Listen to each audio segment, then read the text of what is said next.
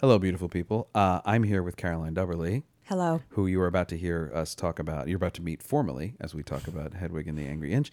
But I did want to start with a quick trigger warning. We do talk about, obviously, Hedwig has a lot of issues in it that people probably are well aware of. But we do also, in the course of the conversation, talk about sexual assault. We talk about stalker behavior, I would say. And we also just touch upon a variety of issues that some people might find upsetting or triggering, or they may not suit your current listening environment. So I want you to know all that. And I also wanted Caroline to be a part of this to let you know that this is not exploitative, that this was an organic part of our conversation. It was. And and I think it's worth hearing. Otherwise, I wouldn't have put it out. I may or may not have put an explicit tab on this episode because I didn't want to censor any of the conversation in any way. And so that was kind of the first heads up to this. So enjoy the show. Whenever my world falls apart, I never lose hope or lose heart. Whatever the form of the storm that may brew, not with you to lean on, darlings, you. Hello and welcome to The Original Cast, a podcast about original cast albums and the people who love them. I'm Patrick Flynn. My guest tonight, it's nighttime. We're recording, this is the Internet After Dark. Just wrapped up a performance as the Squip in the DC area premiere of Be More Chill. It's Caroline Dubberly, everybody. Hi. I'll edit. It'll sound great when I cut Great. that. How you doing? I'm excellent. Great. Very Thank you excited so to much be for here. coming out to talk about Hedwig and the Angry Inch. Don't you know me? I'm the new Berlin Wall, baby. Try and tear me down. I was born on the other side of a town ripped in two. I made it over the Great Divide. Now I'm coming for you. Enemies and adversaries, they try and tear me down. You want me, baby, I dare you. Try and tear me down. with the German pronunciation. Yes. Look at that. Hedwig and the Angry Inch. Yes, the 2014 recording, the Broadway production. That's what we're going to talk about. And so I will ask the same question I ask everybody at the beginning. How did Hedwig come into your life? My sister actually introduced it to me first. I had seen John Cameron Mitchell's film Short Bus. Sure. And then my sister, I was away in college, and she wouldn't shut up about this movie that she'd seen called Hedwig and the Angry Inch. And she's like super obsessive, and so she'll just be on something for forever until you watch it. And I was so annoyed, and I was like, I don't want to watch this stupid movie, Catherine. I don't want to do it. And then she was like, I will buy you Sonic and bring it to you and let you eat it if you sit down and watch this movie with me. Sure. And I was like, you've got yourself a deal. Sold. Right. Play hard to get. That's what you got to do. So yeah, so she bought me a burger, and I watched Hedwig and the Angry Inch, and I loved it. It was so beautiful. Sure. And then found out that it had originally been done off Broadway, Right. and then just loved it from afar. Been like, great, I'm gonna put that in my So little. when was it? When would this? This have been? was probably 2009. Okay. Yeah, 2009. And then 5 years later, Right. they're doing the show on Broadway. Right. And it was very exciting. It was very, very, very cool.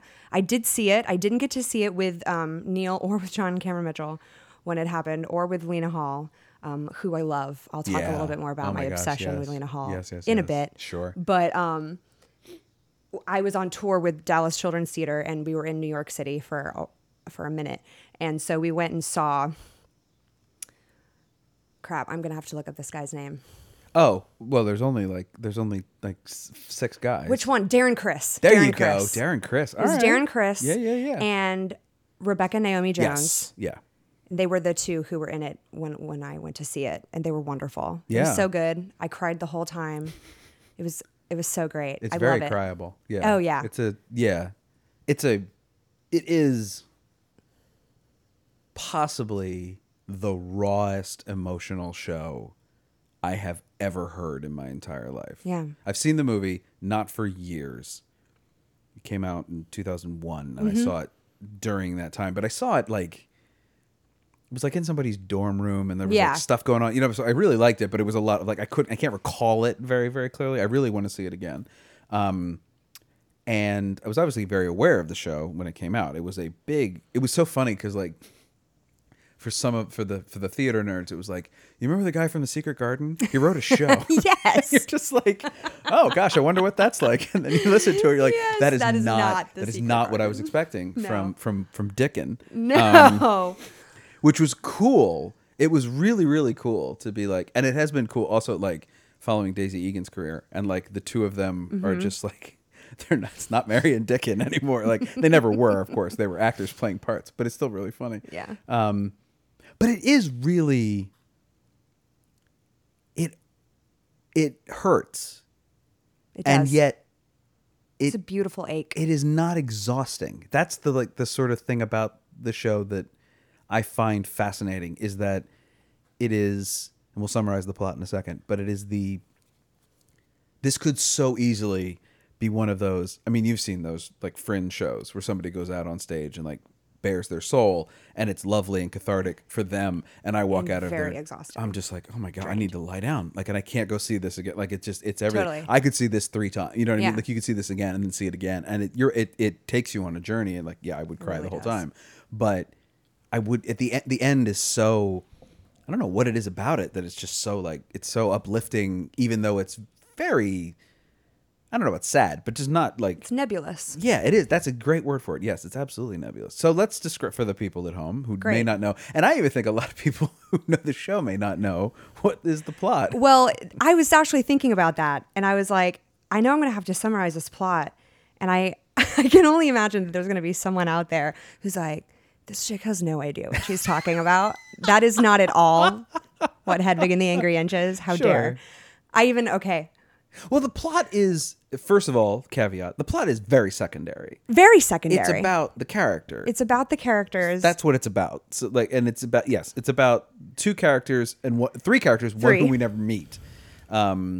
So like, that's what it's about. Yeah. But it's really about this one character, and then it's about concepts, which we'll get Exactly. into also, really more than it's about Absolutely. literally those characters. And it started, I believe this is correct, it started out as a cabaret set. So, and it's still like that, the whole theatrical device of breaking the fourth wall, and it's very Brechtian in part sometimes, but it does. Like Yeah, it it is. No, shifts away in a good way. In a great way. Yeah. It shifts through genre and all sorts of different things so often. Okay, that's not at all the summary But of the what is- plot. yeah, well, yeah, I'm so gonna let's- I'm yeah. gonna talk about the plot now. Sure. So Hansel is this little kid living in East Germany with his mom, and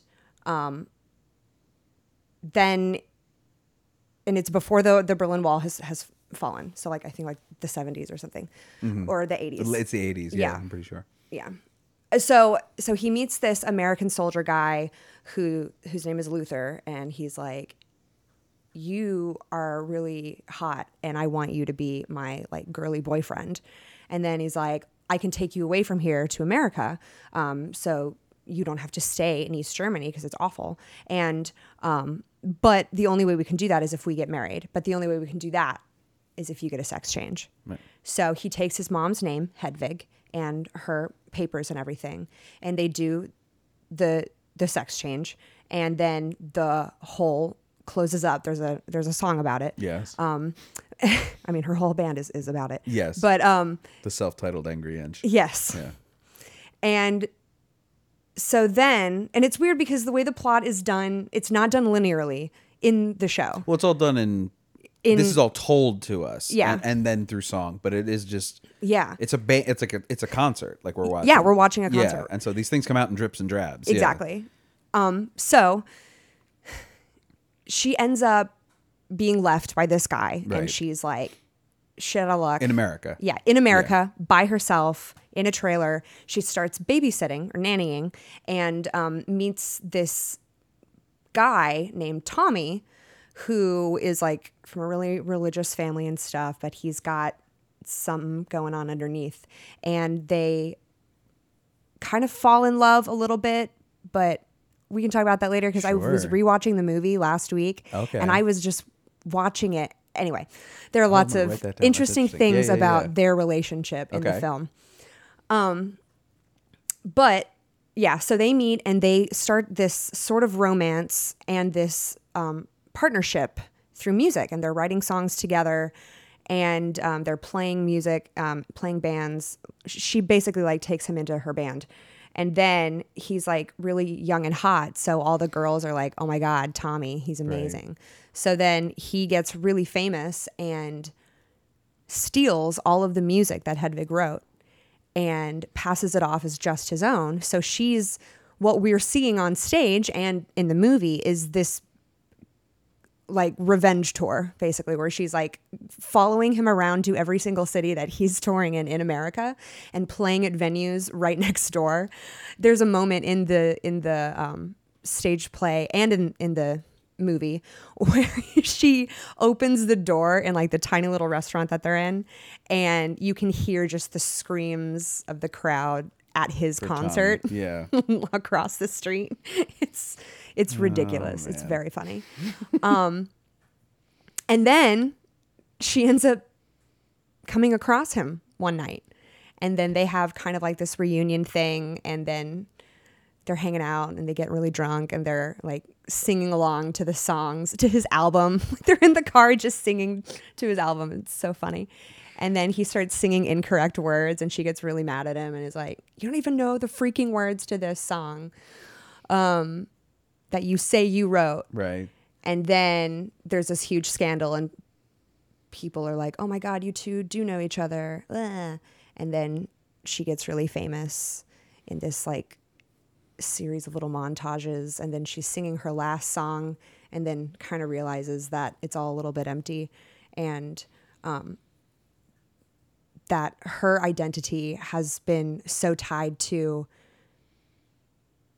the trauma she's experienced, or the victim, her victimhood, and connected to her need for revenge against this person, that's not an identity that is something that's sustainable, and it's not who she is or who they are. Right. We'll talk about that. Right. Yes, yes. And it's at the end a literal and a metaphorical shedding of this layer that is a facade. And so in the final moments of Midnight Radio, singing, the lyrics are "Lift up your hands," and then they take off their outfit. So it's very just bare, physically, emotionally, everything. And then there's Yitzhak, who, oh my God, how did I not talk about Yitzhak this whole time? Oh my God. No. I have to do another plot summary just for Yitzhak. Oh, Yitzhak's. I mean, there's a lot to talk There's about. a with lot Yitzhak, to talk but about. like basically, Yitzhak Is Hedwig's husband Right. and second fiddle, if you will, in the band. and is also trans, Yes. or in some Well- in or I should say, the role is played by The role is, a female actor, yes. and The character is a man who wishes to, and it's never explicitly stated, right, it's either to, okay, a biological male who either is trans and, okay, who is either trans or is wanting to just be in drag.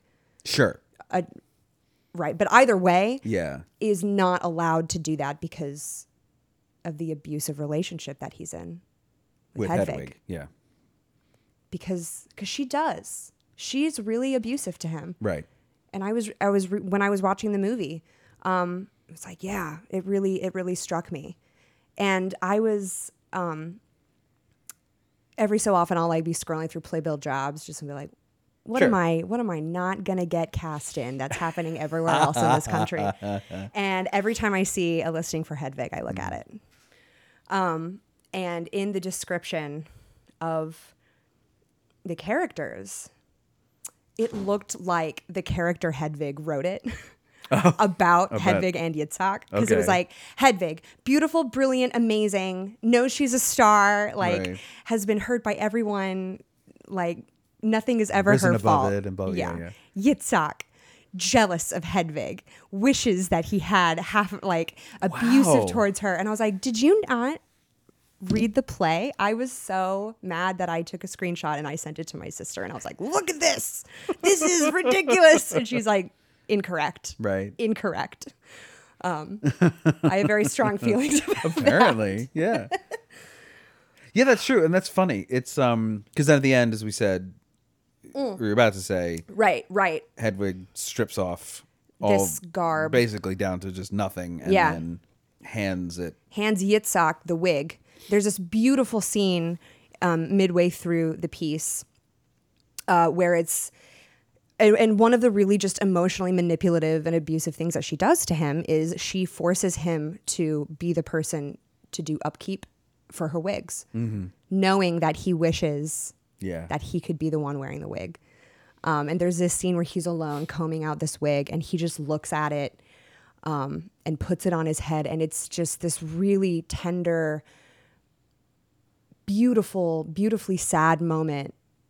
And just, it's with so much reverence that he has for this wig. It's gorgeous. Yeah. And then at the end, she relinquishes that control and like allows Yitzhak this really super important part of his identity. And in the movie, it's a really cool little magic trick because they just like 1 second he's standing up and then he's doing a little dive into the audience, and then boom, it's Yitzhak It's all Yitzhak, up in yeah. drag. It's really cool. In the stage play, he takes the wig and then exits, and then the way they had it done on Broadway was he came in through the back of the house and just like he was walking on a runway all the way down the aisle up. Oh, it was glorious. And I wept. For the first time. No, not for the first time, I should say. Yeah. It's a lot. And that's what's so funny, though, that you said that, like, that's an incredibly detailed... It sounds like a ton. Yeah. But it comes out at you, like you say, in songs, in between songs, in suggestions. You get Out of half of the order. story Yes, here, half yes. of then the other half over here. It's all very... Except for the fact, like the issues with Tommy and the Revenge Tour, Yes. that are very clearly established at the top. All that other stuff, like the history and the kind of and the about sex change, obviously with like, Right. song 3. Yeah. we are like very aware. But it is song 4. I was almost right. Because it's America the Beautiful or whatever. Right. And then, Tear Me Down. right. I mean, America the Beautiful is like a 30-second thing. right. It's basically song 3. Yes. Yeah, Tear Well, You there's Sugar Down. Daddy too. I forgot about Sugar Daddy. Oh, And then- wait, does Sugar Daddy happen before Angry Inch? According Yeah, to of course it this, does. yeah. Because he had to have the I'm just Sugar Daddy making before he sure- got the Angry Inch. So actually, this She. is... Yes, I should... I'm just going to say from the jump, I'm just going to issue a blanket apology. We are going to mess up pronouns here. Yes. It's going to happen because the characters and the actors' genders and gender identities do not always match. They don't on fit that binary. purpose. It's part of the point of the show. As a result, it is confused. We will sometimes call Hedwig he and she. We'll sometimes call Yitzhak he and she. It is just because it in your mind. I mean, I do this too. When I picture Yeah. the performer, like I picture Miriam Shore, and you picture Right. Lena Hall, and it's that thing of like, and that's also a performer who is identifies as female, and Exactly. and so it is very, but also. I also feel like we don't have to apologize because it's supposed to be Yes. confusing. That is part of the point, is to, when you talk about it, make you unable to put it into these tiny little neat categories. That's the whole, but that's the genius of it to me. The brilliance of it is the fact that because the format is so done. You've seen this show. You've Yes. seen a show where they just, We're All Gonna Die. Do you see We're All Gonna Die when it was just here in town? With Farrell Parker? Yeah. I wasn't able to because okay, but it's the same show basically. Yeah, yeah. It's a woman giving a rock concert and talking about her life. Like it's the same premise. You've seen this show 100 times. Yes. But the thing that makes this show so interesting is how round the characters are with such little information, and how round the story is with so little information, and really how at the end of the day it is about the concept it establishes at the beginning, which is the most confusing thing in the show, which is the song The Origin of Love. The Origin of It is Love. all about that. That is the entire... It really is so brilliant to start the song with this long...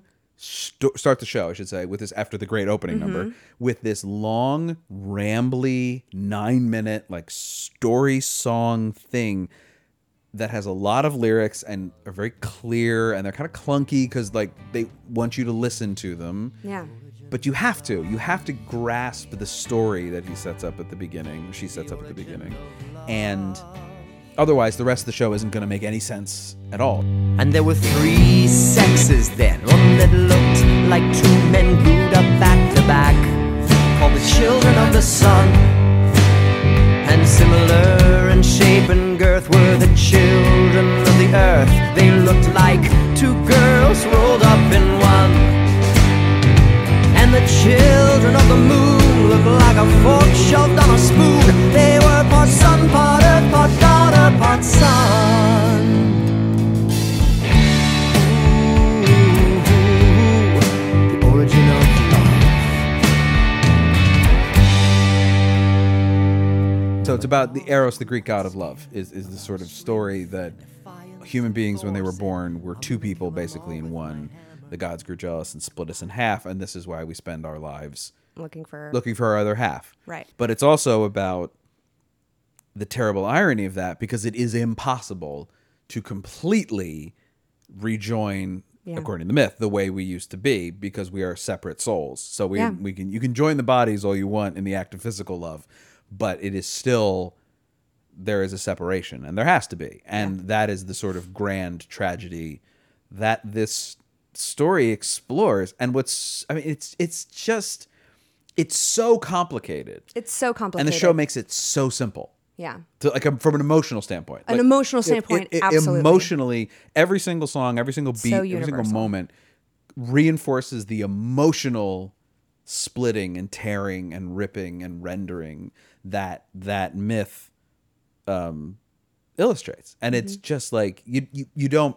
I remember the first time I heard this, I don't remember if it was in the movie or if it was listening to the album, but going like, man, this song is really long. And like, there's a lot here. I'm just like, I'm following it, but like, I don't know what, really? Like, this is what we're doing? And then, of course, like I said, if you don't start that way, nothing makes sense. Nothing makes sense at all. You have to have that. And especially, I love being able to see it done live or watching the film, because then you also get, before that, this beautiful monologue that Hedwig has about growing up in East Berlin and the drawings that young Hansel would make. And then in the film, and then in the stage play, they've got the projections as well.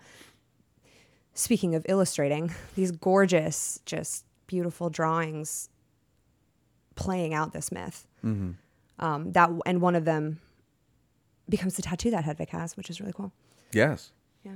That heads are known to, yes, as you are known, and I will lump you into that. I really like the show. I wouldn't deign to call myself a head. That would be that's saying things about myself that I'm not willing to back up. But in the movie, they have one of my favorite through lines in the movie is that everywhere they go, the group, they keep picking up like super fans, right, who have like these little, they're like foam finger things almost, but it's like just the cutout of her hair. Right. It's so funny. Well, because the hair, I mean, in the original, actually, I guess in this too, in the movie it looks better, but it's that like wonderful Farrah Fawcett, like wig, just awful. And yes, so good. That's one of the things. It's good. It's in the movie. It looks really good, or at least it looks really good in the musical numbers. Like there is a kind of like, there are certain elements to the movie that are hyper real, especially the ending. I mean, the end of the movie is just this like, you don't know where you are by the end of that song, because it's not important. Like physical location is not important in that song. Never. The show is a little bit more grounded in a reality. Yes, in a where physical space. Hedwig looks like what you expect her to look like. She, it's all very thrown together. She looks good, but it's really like it's all being held together with good with charm and good luck. And spit. And I love the addition to the Broadway production that. Because the whole thing is like, we're on this tour, we booked this theater, like it's kind of meant to be done in church halls and Yes. Though I don't know what church would love it, but that'd be an awesome church. But like it's supposed to be done in kind of the smaller, low rent, dark venues. Yeah. Like that's where it's meant to be done. So to be at the Belasco is sort of the Right. antithesis of what this show was about. So they established this whole myth that they were performing on the set of another show that had closed, and they were able to get it for one night, which is of course Hurt Locker the musical, Yes.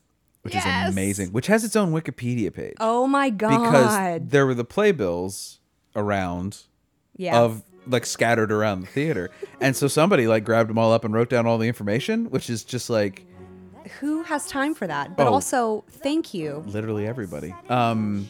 The cast of the Hurt Hurt Locker Locker the the musical, Oh my which God. is there's a song from on the recording, which is my favorite. It's gorgeous. It's a really good like it is such a It's good beautiful.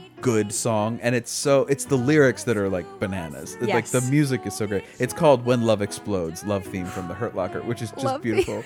We found sanctuary in the Hurt Locker, a spot of safety on the roads. Love can be scary in the Hurt Locker. It's tender and it's raw. We're filled with shock and awe, and we will be consumed when love explodes. We will be consumed when love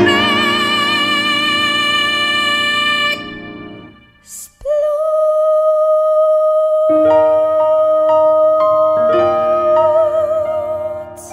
The cast In parentheses. of this fake musical was Bobby Cannavale in the lead, also starring Michael Cerveris and Taye Diggs. And it is just like, and also there's some kind of twistiness in here where Adele Nazim is in the cast. Stop. Yeah, absolutely. Oh yeah, my yeah. God. Playing the Iraqi girl. It's just so great. Have you ever seen the movie The Hurt Locker? Yes, I have. Okay, because it's also really nothing to do with the movie The Hurt No. Locker, which is even better. It's just so great. But apparently, the Hurt Locker musical closed midway through the first performance, so they were able to get this theater. That's the conceit. Cheap. And that's how they ended up in the Broadway house. But so this is all to say, like, this show is happening now and in front of you. Like, that's the point. Like, you are at Hedwig's concert. Mm-hmm. You are along for the ride. This is the ticket She you talks bought. to you. It's Right. awesome. Yeah, yeah, and it's all very, and there's a sing along for crying out loud. Like there's it's all very done to draw you in, and there's so much in it that is meant like early to relax you, and just kind of let you like, oh, okay, like I can get down with this, and then like it just like kick you in the face. Yep.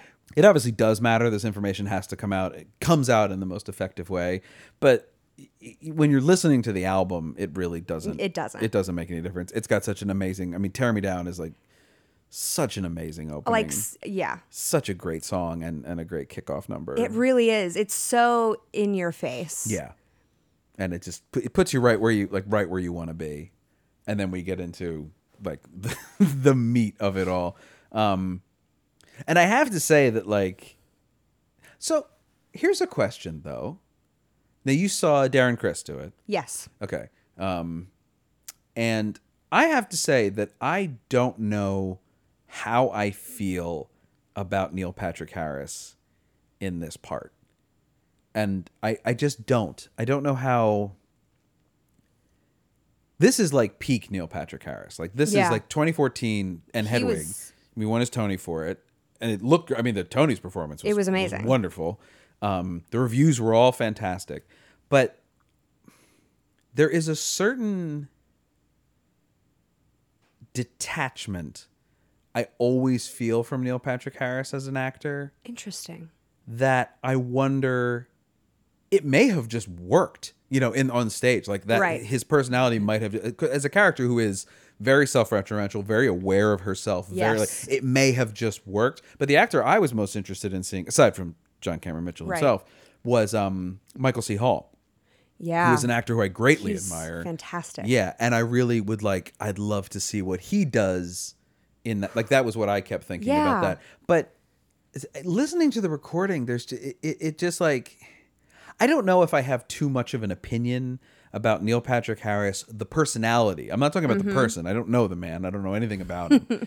But his personality, which is so funny as somebody my age who grew up with him as Doogie and watched him shed that beautifully. But then at some point in the 2000s adopt this other, the Barney Stinson of it all, which was a character obviously, but then he became a host of things, and it was just very odd. And I ended up it all culminates to me with him hosting the Oscars, which I think is just one of the most weird evenings of television I've ever experienced. It was just Which year was that?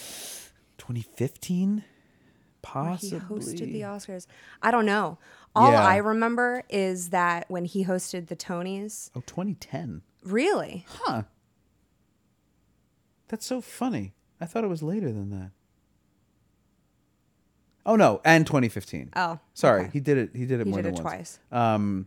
Maybe he was just in it in 2010. But yeah, no, he did it in 2015. And I remember that because it was post. I'm remembering this correctly because it was post Hedwig. And it just being I don't know, man. I don't know. Obviously he gave right before he did Hedwig, one of the if not the best opening number For the Tony- for the yeah, Tonys that that was has gonna ever say. been done. Yeah.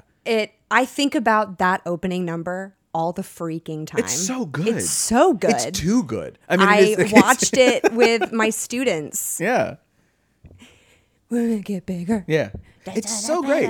And it is, I mean, it's also, of course, there's the Lin-Manuel Miranda of it all, Exactly. obviously, that makes it great. But he Yes. performs it so well. So well. There's so much happening. It's and so great. oh And my then the God. next year, no offense, Hugh Jackman, I love you. And I know With how the- with the- athletic that with the was. jumping? But that, Part of me respects, it was amazing. well, part of me respects the fact that, you're never going to top it. You're so never. don't even try. Don't even try. Let's do something that's the complete opposite of that. Which is just Hugh Jackman Which is just jumping Hugh up Jackman and down hopping. for 5 minutes. It was I don't know what the right choice was. It wasn't that. Obviously, it was fine. It was. It's the choice we deserved. So, but I found listening to the recording, especially during the sing-along section, to be there's an element of him as a personality that I find cloying, which I think is simply from overexposure. It is really just that sense of I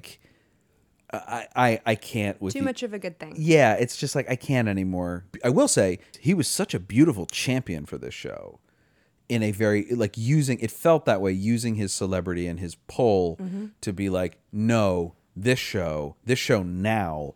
And by the way, the fact that it's not nominated for Best Musical and Best Score is nonsense, which I have to say 100% agree with him about. It's not the only part of the Tonys I don't like, but it is one of those things about the Tonys that I don't really, I mean, I do understand it, but I don't like it. It's that thing of shows like Assassins and Hedwig and Little Shop, when they reach Broadway 20, 30 years after they debut, are considered revivals, even though they've never played on Broadway, because they are Right. mainstays. And I understand it's unfair, and the other half of me does not care. This is the rule. It's playing on Broadway or not playing on Broadway. Now it's playing on Broadway.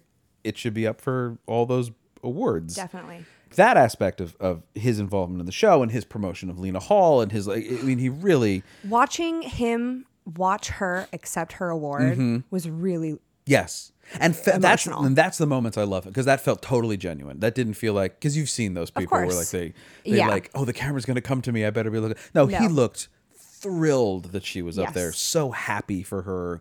And she was great. I mean, she's her, amazing. Her energy is so interesting in the videos I've seen. It's such an interesting interesting presence. I Yes. can't like and it's yeah. Are you familiar with her band, The Deafening? Not really. I'm aware of the fact that the band exists, but I am not. It's very cool. Mm-hmm. It's very cool. She's just such a badass. She's such a freaking rock star. And like it's a rock band. She is skrelting for the gods. And it's so great. And in fact, one of her songs, I several years ago had the opportunity to send in a video to audition for a production of Hedwig. And I picked one of her songs to do because right. it's very good. I love her. She had, and I know she had some difficulty with the sort of, interestingly with this show, the dichotomy of identity between her Yeah. as a rock and roll person. God, that made me sound so old. But like that, you know, the persona of her as rock performer and the idea of her as also a Broadway actress. Yeah. She seemed to have a lot of, Because she had like 2 separate Twitter accounts and 2 separate, like she had like different, she tried to like really separate the two. And I think by the end of it, she was just like, this is Can't do it. pointless. It's all me, which is hilarious. You think about the show. yeah, she was like doing. that's So she's art like on the imitating exact life, same journey. imitating art. Oh my God.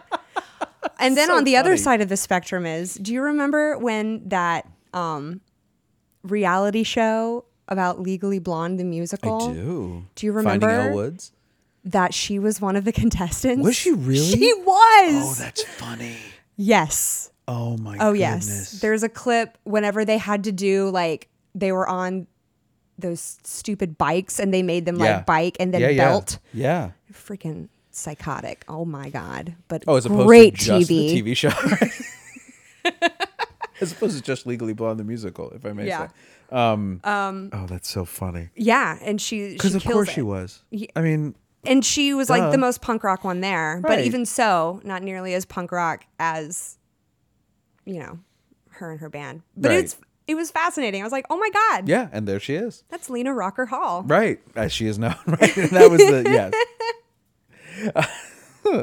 Yeah, it's a really. I mean, it is also like, and also I should say, like I say, Lena Hall is this generation's Itzhak for me. It's Miriam Shore, Ride or Die with Miriam Shore, who everyone is loving on Younger right now, and I'm so excited. She is a performer who I have loved. But like, and it's one of those performers you have where you're just like, gosh, like I wish somebody would see, because like great people put her in stuff, and they're like, because clearly they love her, and like John Cameron Mitchell put her in the movie and the play, like he was all about her in that part, and it just like didn't go anywhere, and it didn't do anything, and she kept working, she kept plugging along, and then she ends up in Younger in a part that is like built for her. And thank God. And now she's like somebody people know who she is. And it's now finally, I mean, that's a career making part. Yes. That's a part that people really want to play. And I Yes. think that like productions of Hedwig, you would have seen between the off Broadway and the Broadway production wouldn't have been that. It's because it isn't a part that sings a tremendous number, like a lot of songs. No, Yeah. she. Those pesky pronouns. Yitzhak. I think we might just want to use names. Freaking Yitzhak. Yitzhak. Is a I mean, is always singing backup. always singing Always backup. singing backup. Always which is the singing point. those harmonies. Right. Way up high. Does have the first It's line amazing. of the show, which is a great line. Ladies and gentlemen, whether you like it or not, That's great. Hedwig. It's so good. It's so good. But then Yitzhak, and it was not this way originally, and I'm so glad. And this is the reason why I Oh. wanted to talk about this recording in particular. Oh. Is because Yitzhak gets to sing the long grift. Yes. And that to me is the most brilliant change. It's right. I don't remember the exact sequence, but it's It's either like right in the before, middle. I mean, it's like, It's after Hedwig is really just emotional and upset, Tommy, and Right. all things traumatic, and can't sing the song, right. and leaves. And usually it's the band leader who sings it, and in the film, and Who was originally played by Stephen Trask, who wrote the Yes. music. So it makes a lot of sense. When Yes. John Cameron Mitchell wrote the book and lyrics. leaves. They give it to the composer to sing. Exactly. Yeah. But it does make a but they lot more changed dramatic it. sense. Exactly. For it to be For it to Yitzhak. be Yitzhak. Especially Yitzhak- given what the song is about. Just another charm you chipped, another sucker stiffed, a walk-on role in the script to your long grift. The love that had me in your grip was just a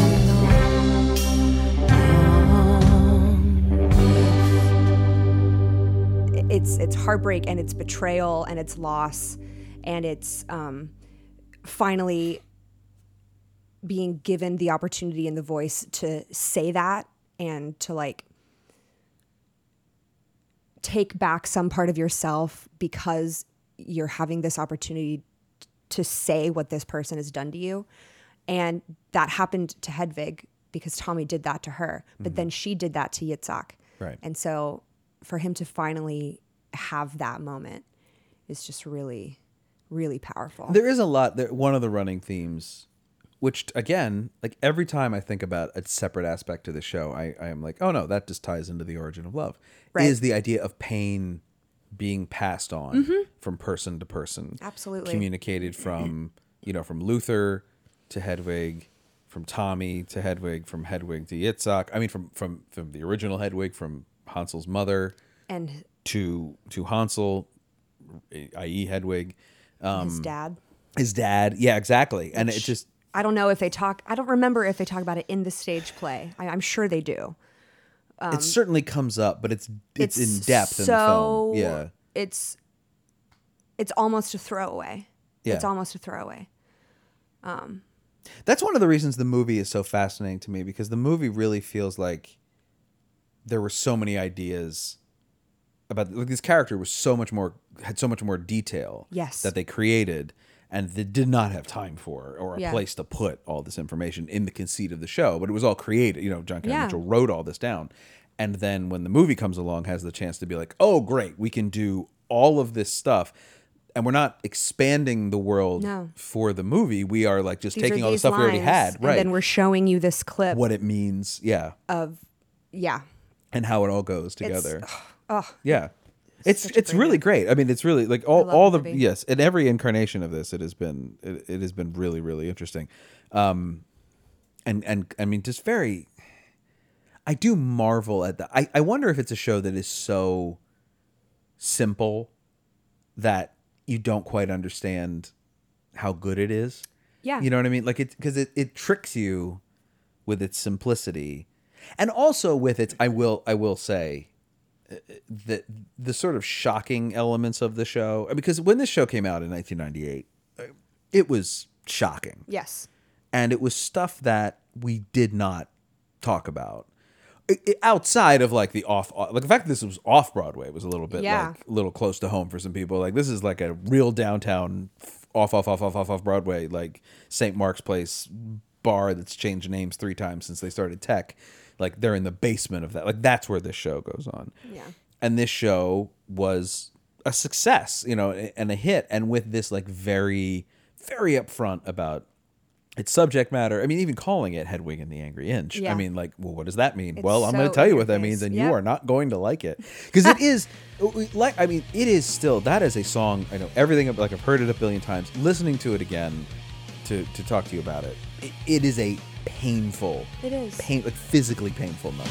My sex change operation got botched. My guardian angel fell asleep on the watch. Now all I've got is a Barbie doll crotch. I got an angry inch. 6 inches forward, 5 inches back. I got an angry inch. 6 inches forward, 5 inches back. I got an angry inch. Oh, God. Yeah. Because it's draining. It is draining. Not in a bad way. I mean, I No. really, it's hard It's to energizing. describe. Yeah. Ultimately, it is energizing. Yeah. But it's cathartic, and like Yeah, that's that's one of the the right things word. Yeah. why I love it. And one of the things, because we were saying earlier about when it came out, it kind of rocked people's worlds. Yeah. Since then, the LGBTQ community has changed so much, and our knowledge of what things are and who people are and the differences between sexuality and gender and things being a spectrum and identifying and giving language to what a binary is and how it's problematic and thinking like, okay, well, now we have this cis gay man who's written a show. Is it a show about trans people? Because is she trans? This was a forced thing. It was a botched thing. What does this actually mean? Do we need to be telling stories that were written by cis men about like who should tell these stories? Sure. Where should the emotional labor come in? So even with all of that, like there are issues with it now. They're just because as things change and evolve, some stuff gets dated, and now Hedwig is pretty dated. But I think the kernel that is so universal and is so timeless about it is that the point of all of the truly horrific things that she went through is that this is a person who's experienced horrific trauma. We are not showing them as an angel, an angelic person. We're showing them with all of their warts. We're showing them or fail. a victim. They're none of the. They're not that either. Yeah. No, not at all. But we're showing this struggle to self-acceptance. And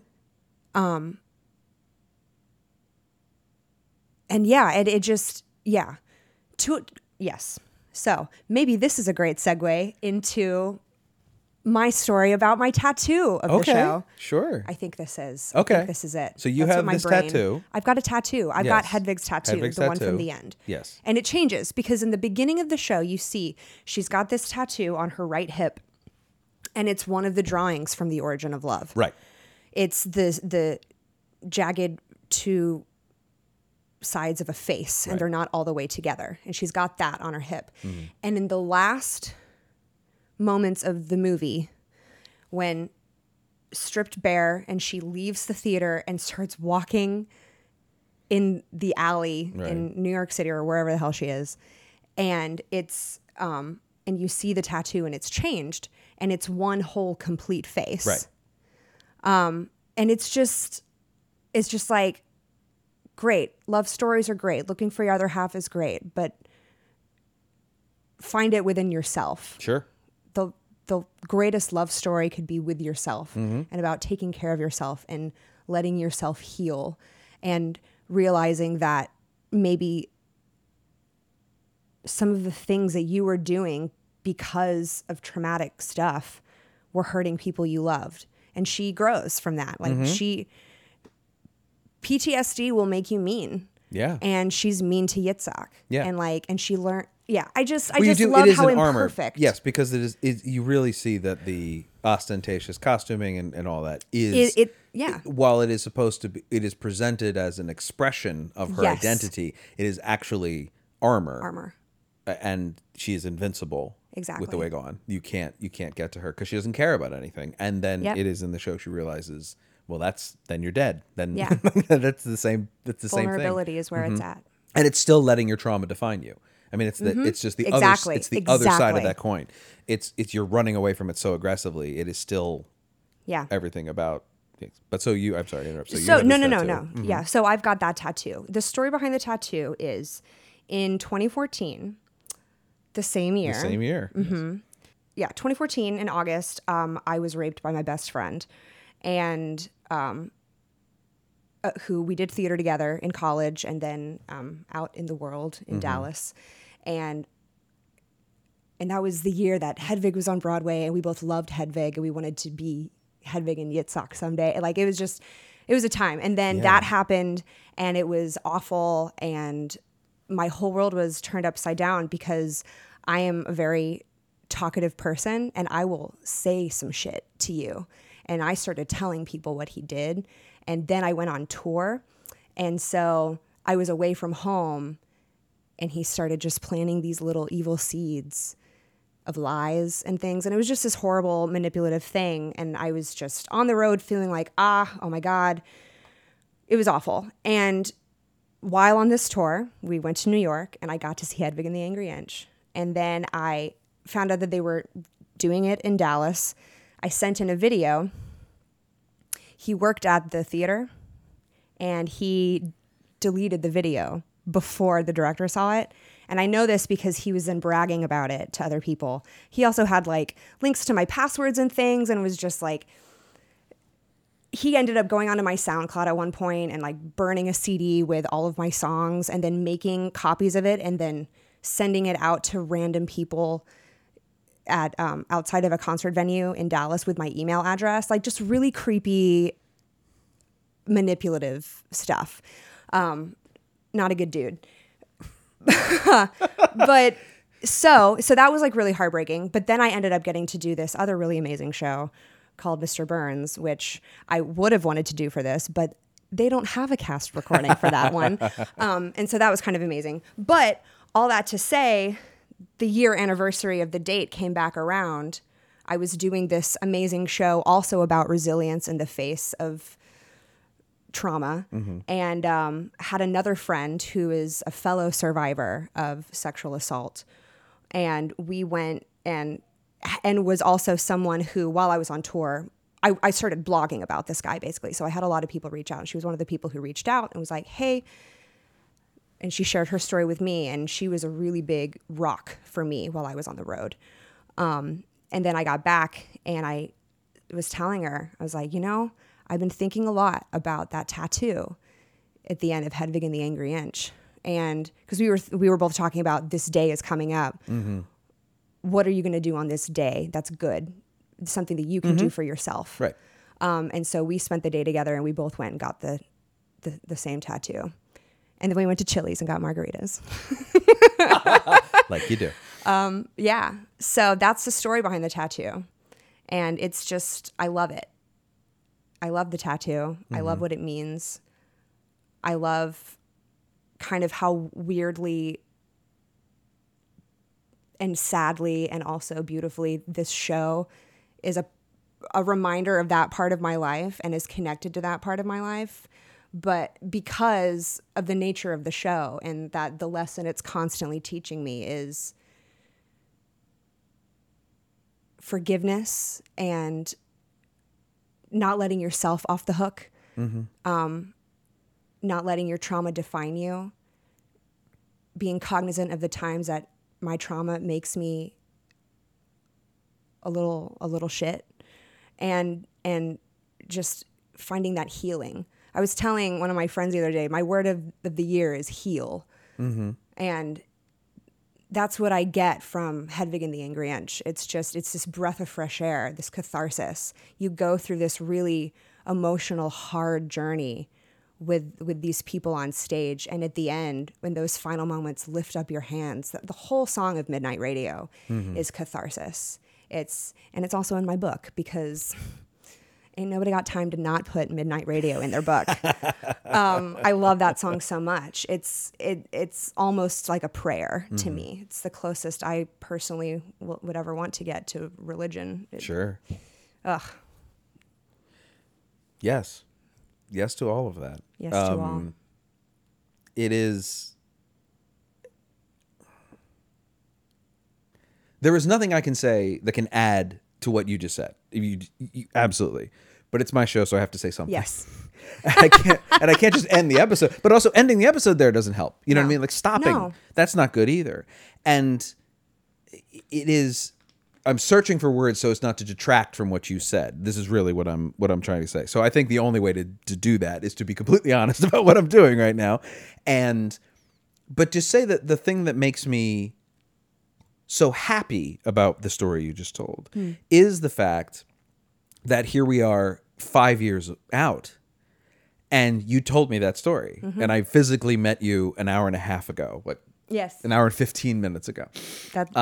Yes. So it's like, that is amazing to me. And I have friends who on a similar tack, their first child was stillborn and this was, I think 2 years ago.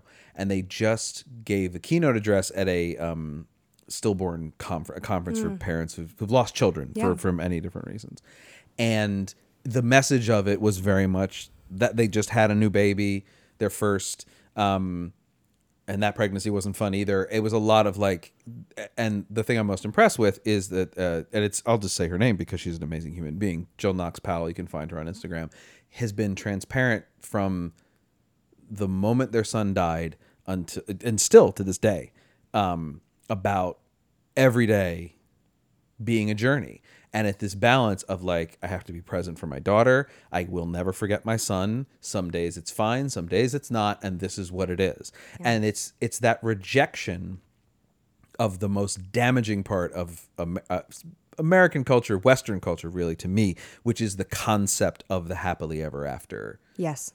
The fact that the story has an end. The story does not have an end. And even when you leave the story, I mean, it's the thing of like, and in this show, like Luther hasn't been in Hedwig's life for I don't know how long, but is a part of the story. Yeah. It is an active part of the story and clearly did damage that lasts. Emotional damage, real, like, made some decisions obviously that led to physical damage, but yes. but also did some real emotional damage and is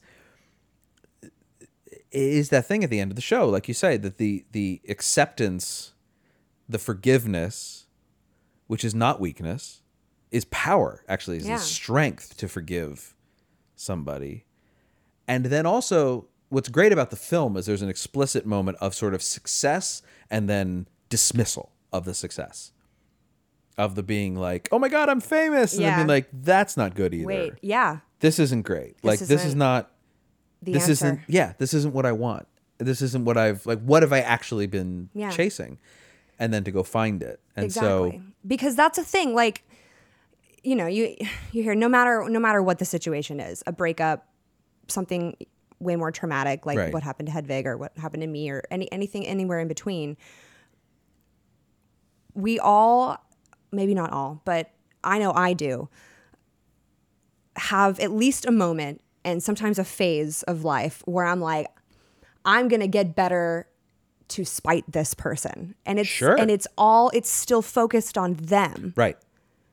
I'm going to get famous to spite this person. Right. All right, Hedwig. Like, that's not going to fix the damage in your heart. Right. Well, it's revenge. Exactly. I mean, that's all it is. And that's not sustainable. As storytellers have been telling us since time immemorial, revenge is not the answer. Yeah. But we have to keep learning that lesson. Over and over. And you do have to, I mean, it's a Matrix. But we do. I apologize. It's a Matrix quote, but it doesn't mean it's not true. There's a difference between knowing the path and walking the path. Like, yes, absolutely. I can sit here and tell you this all day long. Of course. But you have to go do it and go, oh, you're right. You're right. This isn't the answer. Yeah. Like, how many famous people have you heard say, gosh, I wish like being famous isn't the answer to everything? And how many people go, whatever. Like, and they didn't. You know what I mean? That. Right. Yeah. It's that people have been telling us this for forever and ever. And we part of it is we don't listen. And part of it is you can't. Yeah. I can't explain it to you. I can't tell you. You have to go out into the world. Because you don't know until you live. Until you know. You don't. Yeah. Until it's like, oh, there it is. Mm-hmm. Shoot. Darn it. And that's what to say of like, that's what I think was at the root of the Stephen Colbert said, is this the idea of like, it's all part of you. It's all part of the person that you are, and part of becoming a human being in this world, or being a human being, is not accepting, but sort of figuring out how all those pieces put together. Yes. I don't want to use terms like accepting and getting over stuff. That's not helpful. No. It's the idea of like, all these things are part of me every day, forever. Yeah. And some days it's going to be too hard to think about. And then some days. And that's fine. Right. It's knowing that like some days it's all I've got. Yeah. And you know what? That's okay. Fine. That's today. We'll try again tomorrow. Exactly. And yeah. And that's a really powerful thing to be able to do. People spend years in therapy trying to know that for themselves. Right. And that's what I was saying. Like, but that's like what's so amazing to me about what you just told me is the ease with which you told me that. Now, that's obviously, like we just said, that's today. Right. Absolutely. If we did this podcast tomorrow, this might not have been how this goes. Yeah. But it is that it's so important to say it out loud, and to say it out loud over and over and over again, is that the story doesn't stop.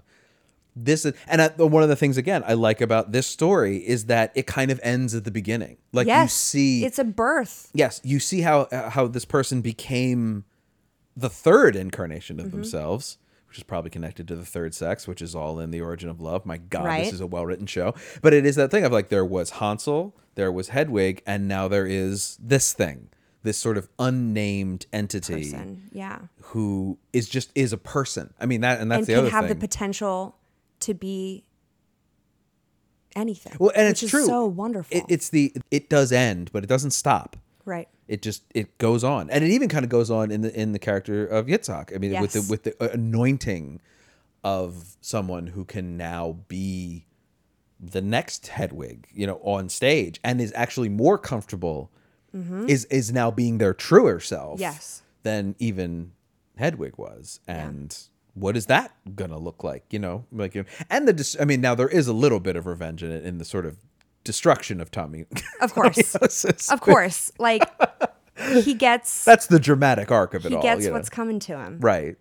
It's funny also in the movie. It's kind of it's explicit that like So funny the way they do it in the movie. with like they have the tabloid moment. Yes. That like destroys Tommy and elevates Hedwig from like the crappy club to the super crappy club to the less crappy club. But it's still, but not it's like it's a star, but it's a star of this weird circuit she's been operating. It's a weird circuit. It really is. It's like a restaurant chain, isn't it? It's like buffets. Yeah. Oh, it's so Buffets bizarre. across It's Kansas. so funny.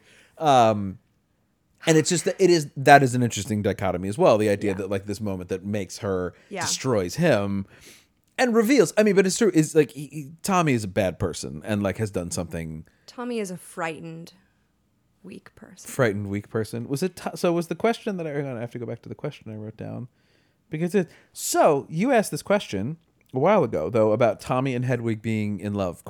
Yeah. Question. And what did you? So here's my thing. Sure. Throughout, well, the first thing that came to me was, okay, so I'm sorry, I'm just trying to remember what is said in the show and what is done just in the movie. But in the movie, It's all the same writers. It's all of a piece. I have but no like problem. in We terms can of the blend backstory, them a little bit. Yeah. There's a scene in the movie where it's one of the first scenes that they have together where she's babysitting and he's in the bathtub and she comes in. And by the way, she's 27 at this point Right. and he's 17. Right. I'm just going to throw that out there. Right. I'm from Texas and it still makes me feel a little oogie. Right. Well, it should. Well, it should. It should. Yes. Yeah. Yes. Yes. So, and she comes in and gives him a hand job Right. while he's in the bathtub. 17-year-old kid. Right. And yeah. And so, well, first of all, that's just like so uncomfortable and problematic and like, hate. But also it's like her whole life, she was the young boy getting metaphorically Jerked bath around? time. Right. Yeah. Yeah, there it is. Thank you. Thank you very much. You're welcome. So, and just to think about, like you were saying earlier, of this cycle of trauma and who are you passing down your trauma to? And it's the same for victims and perpetrators. People who commit sexual assault are more likely to have been sexually assaulted. Yeah. It's all learned. So that was the first moment that came to me, like when I was rewatching it the other week, and I was like, oh, wow.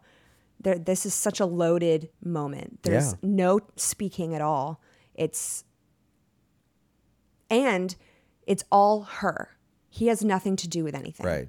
And most of the scenes that are about their like romantic thing, all he wants to do is kiss her, never on the lips. Mm-hmm.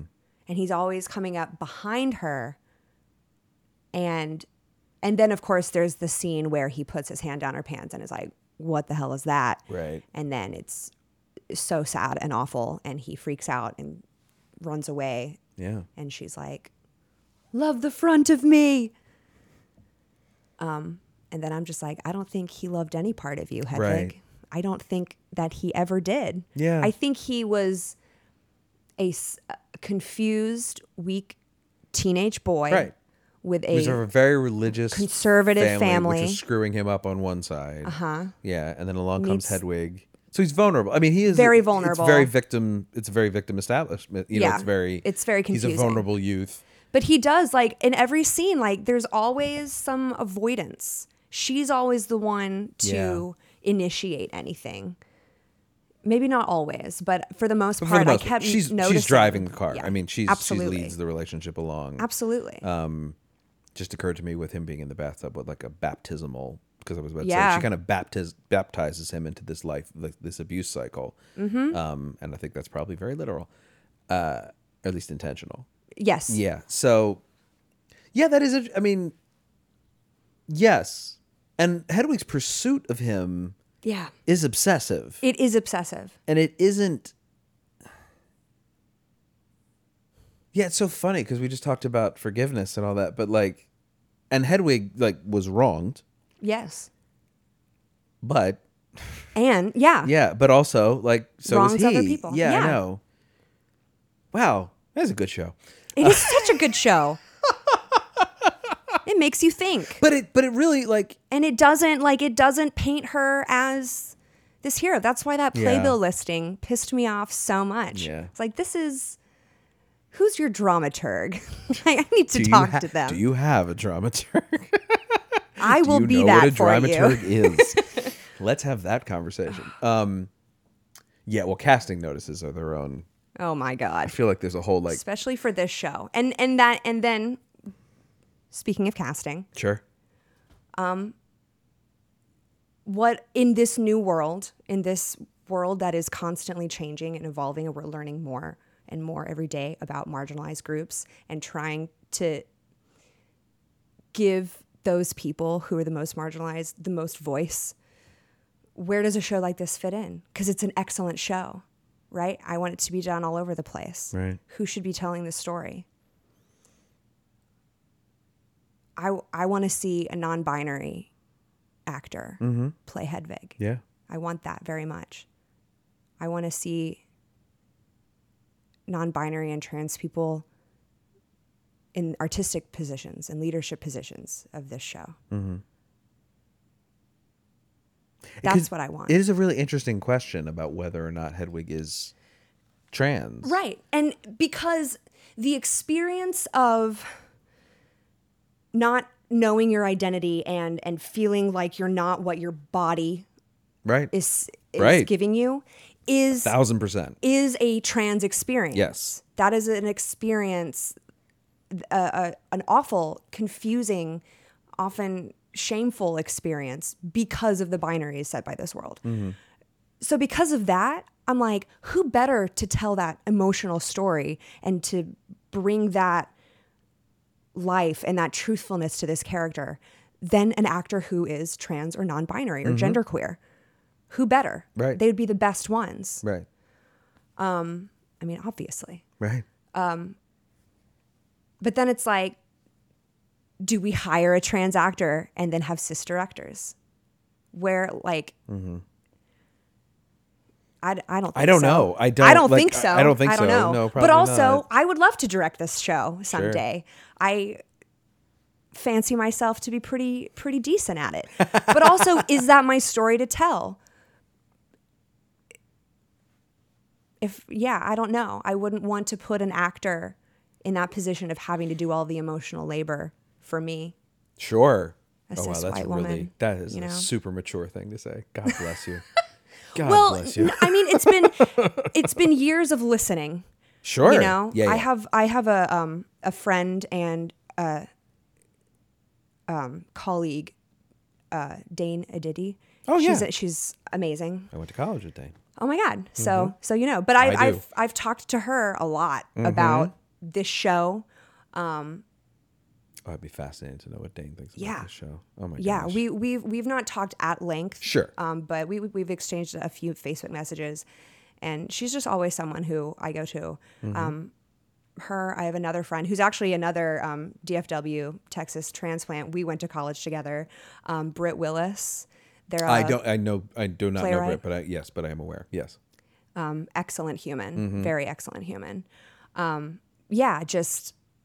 anytime I'm like, hey, feel free to say no to this. Right. Because I have a Google. But they're just two just really generous, open people who are willing to talk about those things. Right, which is so great because it's not their job It's not. to educate me. Right? But God, thank you Thank so you. much for doing like, this. Right. Thank you. Because it's the only way I'm going to understand, and like anyone's going to understand. And I always feel terrible Yeah. in those circumstances because it's like I hate asking this question. Of course. Because it's not your And I responsibility. can only imagine how many times you've been asked this question. And Yeah, exactly, and exactly right. And you're just one like, more. and also you're not a spokesman No. for millions of people. Right. You are Every trans person is different. It's part of the point. And I mean, some it's part people of the, don't want hormones. Like there's so like there's so many levels, so much and complexity. yeah, well, spectrum, as you said. I mean, it's one of the things raising a child with autism is understanding that, like, I mean, the saying in the community is, if you know one kid with autism, you know one kid with autism. That's Yes. what it is. Absolutely. And that applies again, and this ties into what we were talking about earlier. I mean, the blessed thing for me, and hopefully for my son and for everyone who meets him, is that reminder of that every day, of being like, I don't want you to assume anything about him, so I'm not going to assume anything about you. Yeah. You're going to tell me who you are. You're going to put me wherever you want to put me, and I will meet you on that level because that's what it is. Like, that's all I know about you is what you tell me and what I see, how you behave. Like, those are the only two pieces of information I can take from this, and there's no point in me trying to impose upon you things that I know. Now, the tricky other half of that is the fact that we do that Yes. as human animals. And it is hard to like to look at your own instinctual lizard brain responses to things. I'm so glad you say lizard brain I love saying too. lizard brain. Yes to all. Yes to it all. Yes to the chaos of that we've been describing. What we're describing is, it's uncertain. It's uncertain as hell. Yeah. Welcome to the world. Kind of amazing. Yeah. It's uncertainty. We're so terrified of uncertainty. We are. Because it's scary. The world is a scary On place. every level. Yeah. Every level. Mm-hmm. Even this might be a jump. Scantrons. Really? That is a jump. Yes. I did not see this coming. Here's where I'm going. I'm loving it. So I remember being in high school, the first time I ever took a test in one of my higher level, like the AP history classes, with truly one of the best teachers ever. Her name is Misty Moffat, and she is super metal. I love her. Oh, nice. She's awesome. We're friends on Great. Facebook. She's great. Hi, Misty. Yeah. Anyway, but she was amazing. She was brilliant, and she forced us to think critically. She forced us to kind of live in these uncertain, confusing things. We're talking about American history and European history, and every test question that we would have, it was Scantron, multiple choice. Every other test that I've ever done that's multiple choice, it's like, all right, which one of these 4 answers is correct, right?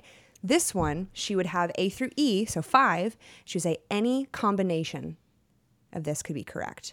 And it was one of the most difficult tests I've ever taken were her tests, because every question could have up to 5 answers. Because when you're talking about history, there isn't just one thing that makes a thing happen, right? So she was forcing us to learn how to think critically in a system designed to make you be think binary. Yeah. Mm-hmm. They design it for us like that from day one. Right.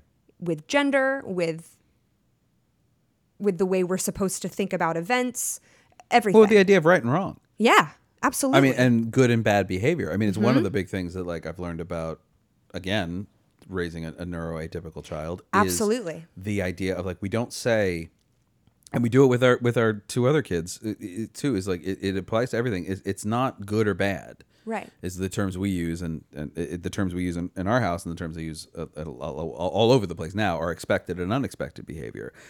Yes. Which sounds wonky when you first hear it, but it's more because then it's all situational. It's all like, there's different ways to act in different places. You can, it's perfectly fine for you to sit at my dinner table and swear like a sailor. But like, if we're at my mother's house, like, just please don't. Right. That's all we're asking, because it's going to, like, and it's not a right or wrong. It's just she doesn't like it, and we're in her house. That's polite. That's expected.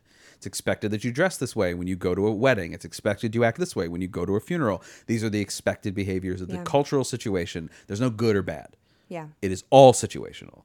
And that because it's behavior. Because it's also the same thing of like, there's no such thing as a good or bad feeling. What do you do? They're just a feeling. Yes, Exactly. what do you do with that feeling? That's the next question. Behavior and is that is also communication. situational. It's okay to scream and yell and kick and punch sometimes. Like, where are you? Are you alone in your room, beating the crap out of your bed? Awesome. Go for it. Is that what you need to do? Great. Do it. Clean it up later. But, that's fine. Yeah. It's your space. Your, Exactly. out in public, maybe lock it down. Not so much. Just maybe lock it down. And, find a time. And that's the harder, but that's the thing. It's because it's beyond impulse control. Mm-hmm. It is awareness of the impulse. It is, are you the master of your body? Are you Right. the master of your responses? Not the master of your emotions, not the master of your thoughts, the monster of your actions, the master of your actions, or are you the monster of your actions? Right. Do you allow those things to dictate you? And again, tying into this thing of like, do you allow your trauma, your fear to define you? Yeah. But it's like it's that thing of, again, I mean, I'm quoting some great people here tonight, but like Billy Joel said, the only people I fear are those who never have doubts. And it is that thing of like, if you are so certain about anything, I have a lot of questions. Like Yeah. another binary, the church that I grew up in. Sure. Southern churches, a lot of them are like this, where it was all fire and brimstone. It was all fear. Right. If I was told, any time I brought up doubts to my seriously wonderful parents, and we've grown and changed together through the years at this Yes. point. But Yes. I remember Right. like being told by teachers and my parents and other family members that doubts are sinful. Right. So this training that we all receive to label any thought that comes through your head as being good and bad. It's awful. What's your favorite song? The Long Grift. Really? Mm-hmm. For all the reasons you already articulated, I assume. Yeah. But also, I really love the Hurt Locker one. I think it's so gorgeous. And I really love Midnight Radio and Wicked Little Town. So you are currently in, hang on, I can get this right, Theater 4615. Yes. Wow, I got the numbers right. Doing Enron, speaking of like I'm not in the political. Enron. You're not in Enron, okay. I'm in Betrayal. Oh, but you're They're running in in rep. Okay, Yeah. I see. So you're running We in have Betrayal. way less raptors in our play than there are in Enron. And there are in Enron. There are 100% less Fewer raptors, raptors in, in ours. in your show. in our Pinter play. Yes. After that, I am understudying Don't Let the Pigeon Drive the Bus at the Kennedy Center this fall before I go on tour with it in the spring for the track that I'm understudying, thank goodness. Wow. That would be weird if That it would was be not. weird. But I'm understudying Tracy Lynn Oliveira, which is amazing. Yes, that is exciting. I'm really freaking stoked because I love her. Oh, she's great. And I can't wait to that's just so watch her cool. work. And then I'm coming back. It's just a little 5.5 month tour, NBD, no big deal. Nice. And then I'm doing the Naked Mole Rat Gets Dressed, the rock experience at Imagination. Oh, fantastic. where I also work in the box office and sometimes do you? teach. Yeah. Oh, all right. Well, see you around the halls. 'Cause Yeah. I'm there all the time because dropping off my son. Yeah. I'm there constantly. Yeah. This was so great. So where can people find you online? Online, I'm on the Facebook, but I won't add you if I don't know you. But I will add you, or you can add me and stuff And on see how it's going. Instagram. Okay. Caro Dub, 2 B's. Such as it is. Such as it is. Such as it is. Yeah. Great. And do you have CarolineDubberly.com? I do. Yes. do? Okay. Yes. CarolineDubberly.com. That is my website. Thank you, Caroline. Thank you. This was amazing. This was a great conversation. Thank you so much. Excellent. Had a blast.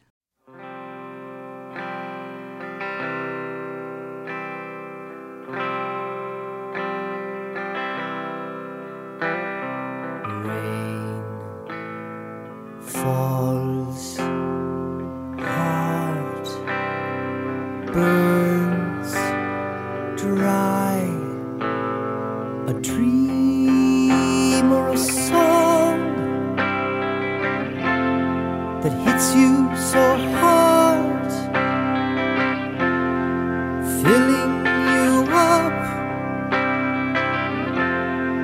and suddenly gone. The original cast is produced and edited by me, Patrick Flynn. The original cast is on Instagram, Twitter, and Facebook at OriginalCastPod. You can follow me, Patrick Flynn, on all platforms at Unknown Penguin. Enjoying yourself? Leave a rating and review on Apple Podcasts and tell the world. You can also find the original cast on Spotify, Stitcher, Overcast, and wherever fine podcasts are available. My thanks to Caroline Dubberly for coming down and talking to me. I'm Patrick Flynn, and I can't. I have rehearsal. Lift up your